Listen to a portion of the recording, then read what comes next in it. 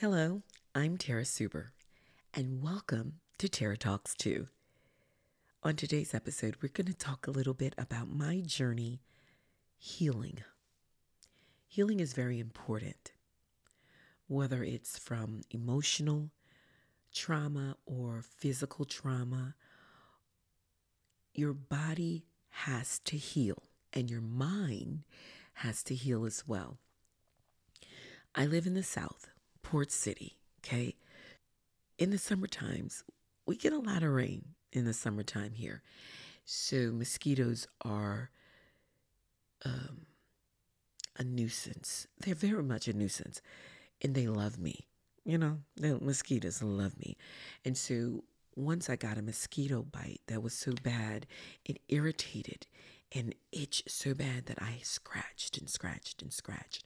And I continued to scratch until I broke the first layer of my skin. Now, once I had broken that layer of my skin and exposed underneath, I stopped scratching because it hurt. And I began to put a bandage on it so that I wouldn't scratch it anymore.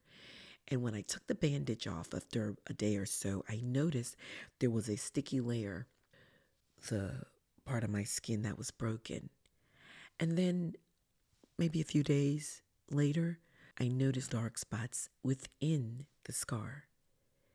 And then a week or so, the skin started to slowly but surely come back over my scar. It didn't happen overnight. It happened in stages, and each stage was very important. I had to go through the sticky, then I had to go through the spotted, dark spots in the scar, and then eventually the dark spots spread out and the skin connected again. It was a little scar, a little abrasive and hard to touch after a while, but it was completely healed. And after that abrasive scar fell off, my skin came back. It was a little darker in that area, but my skin was renewed. The body wants to heal itself from trauma, from bruises, whether it's emotional or physical. Your body fights for the healing process, but you have to do your part in order for the process to be successful. When I was very young, I was molested by a family member, and it went on for a few years. I can recall bits and pieces of the trauma. I can recall instances. I can't tell you an exact timeline, but the one thing that stuck out was the trauma that was left in my, not just on my physical body, but my emotional well-being was bruised. It was harmed, and it required a process for healing. So it wasn't just the physical or the emotional damage that I had to work with and attempt to come back from, but I also had to fight, or I should say, I had to fight to regain who I was, identify with who I was. Because when you're going through trauma and you're trying to survive and get to your healing, there's certain things that you do in order to survive. You take on certain personality traits that probably wasn't there because of fear, because of the inability to trust, because of what has happened. You become extremely guarded. So not only did I have to heal from what I had to endure, but I had to heal from the person that I had to become in order to survive, to get to the next step, to get to a place where I can become a positive, progressive, impactful person in society. I had to heal from the person I had to become in order to survive. So we take on character traits to survive the traumatic seasons in our lives.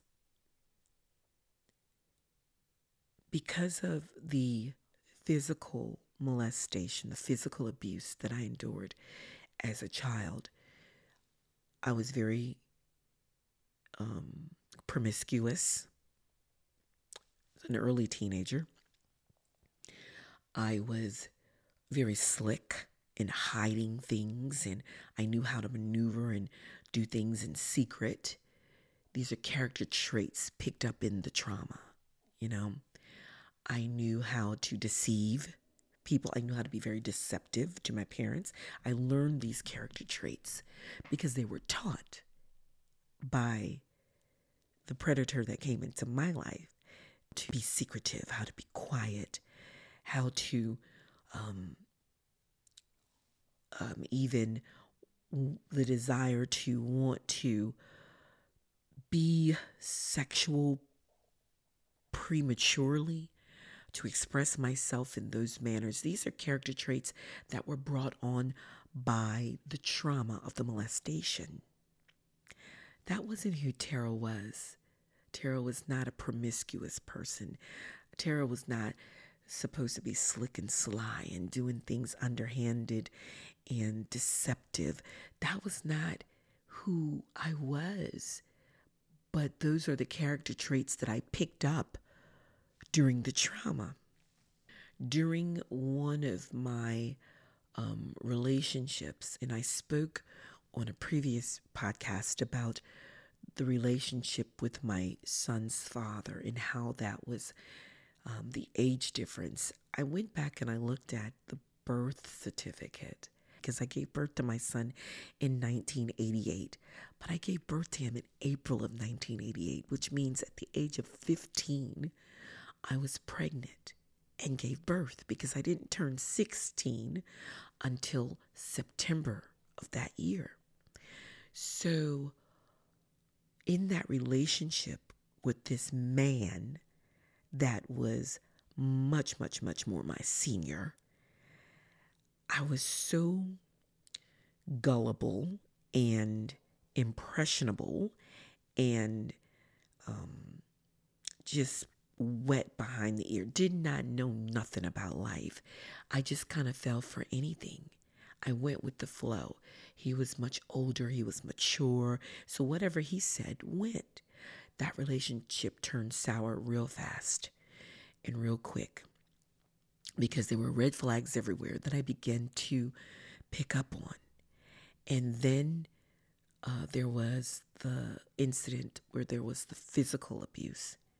And so I probably went into that relationship trusting and believing, but I came out on the other side with an inability to trust a man, extremely guarded.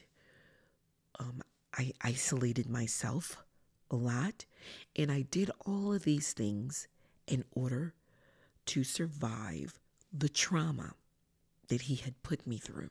And so when your body takes on this trauma, in order for the healing process to be to progress as it should, there were things that I had to do, and it took me years. It took many years for me to learn how to trust not just men, but females, because I had an issue with females because there was a lot of infidelity. There was a lot of stepping out of the relationship. So I was unable to form healthy relationships with females because of the way I was treated in the relationship that I was in, being that he had many partners outside of me, and some that used to hang out with us, some that called themselves my friend, that would call me and talk with me. There were even some family members, and it was just strange to me that a friend or a family member would be in a sexual relationship with someone that I am in a relationship with, or that I was in a relationship with, that I had a son with. It was just strange to me. So it was hard for me to form those bonds with women because of the lack of trust. Not so much for them. Yeah. I know. I take that back. Yes, I didn't trust them, and I didn't trust the man that I was with because of the trauma from a past relationship I never got over. And so when I packed up and left that relationship, when I packed up and decided this was no longer for me, this is not healthy, this is not right, I packed all that junk in the bag, and I became a person that I was no longer familiar with. I became one that really didn't deal with females as friends. Nah, I'm good. I don't I don't need no buddies. I ran solo a lot. I may have had like one really good friend that I ran with every now and again, and but on a regular basis, I guarded myself by not forming bonds with females for the fear that um, if I was in a relationship with another man, I let somebody in my life, that it would be ruined because of the people I had around me. So healing from what you've endured is one thing, but the next level of that is healing from the person you had to become in order to survive the things that you've gone through. That's a whole nother level of therapy. That's a whole nother level of effort that you have to put in to undo the damage that was done. And it's a mental struggle, it's an emotional pull, and sometimes even a physical battle. I was willing to put in the work that it took to be restored. After being molested, my guard was up when I had girls. I didn't trust leaving them with anybody. I was hesitant about who I kept them around, the company we kept. If they had friends, their parents had to become our friends because of the guard that I had put up. I went into straight overprotective mode because I'll be damned if my girls were going to go through the same thing that I went through. I just did everything I could to make sure that they were safe. And sometimes it was selfishly holding them back from sleepovers or different things because I don't know those people. Mom, you know their mom, yeah, but I don't know their daddy. I don't know the older brothers in that house. I don't know those people. And I did things like that because I wanted to protect my family. Bitterness settled in for a minute. And I think the bitterness was the most unhealthy part of the process, one of the character traits that I picked up, just being bitter. Because when I became bitter, I became numb to anything anybody said to me. Nothing really moved me. You can talk to me until you're blue in the face, and I look you dead in your eye, I would hear you and it would just go straight through me because I was bitter. I was like stone. I did it because I thought that was all, and that was what I needed to do to protect myself, to protect my family from any harm.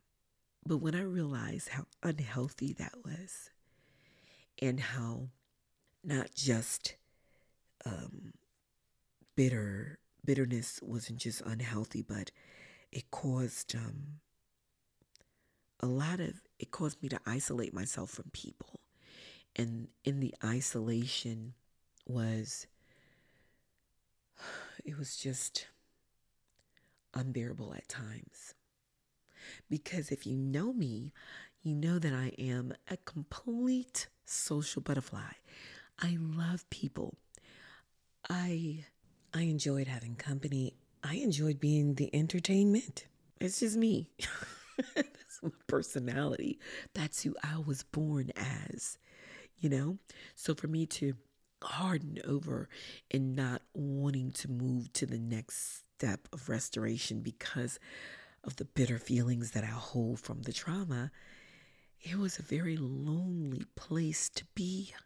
It was a physical fight at sometimes, getting into it with girlfriends and guy friends, just getting into it because they knew who I really was and they saw who I had become. And it was nearly unrecognizable. I didn't like it there. I didn't want to be there. That's not who I was. And some of you may have gone through some physical or emotional challenges in your life. You've put yourself in a place where you feel it's safe because you don't want to experience those feelings over again. You don't ever want to feel the way you did when you were going through your lowest points. And so you do things to guard against that. And sometimes there are things that's totally against the way that God had originally made you to be. But you do what you have to do to survive. The moment, or the moments, or the incident, or the incidents. But once those things have passed, you have to intentionally make a decision to rebuild you. I was very intentional about my restoration process. First things first. Yes, the trauma happened. Yes, the abuse occurred. Yes, the hurt. Yes, the damage was there. But I refuse to become a product of things that have happened to me. I refuse to allow my trauma, my hurt, my pain to define who I am. I refuse to remain bitter, to remain isolated. Now, I keep my guard up every now and again, but I'm not extremely guarded. Listen, once bitten, twice shy. You know, I think the saying goes, first time, shame on you. Next time, shame on me. Nah, ain't gonna happen again. I learned how to cut ties with people that are unhealthy for me and for my growth, my positive growth. You understand what I'm saying? But I had to be intentional about not undoing what has happened to me, because you can never undo the past. You can't make it go away. It actually becomes a part of you, but you have to decide how to use that. Are you going to let it consume you? Or are you going to use it as the pivoting point to excel and to overcome? Every individual that has experienced some type of emotional hurt or physical hurt, as I have, you come to that fork in the road where you make a decision. Are you going to become what has happened to you? Are you going to let it consume you and define the rest of your life? Or are you going to pivot and use those things as building blocks for your healing process,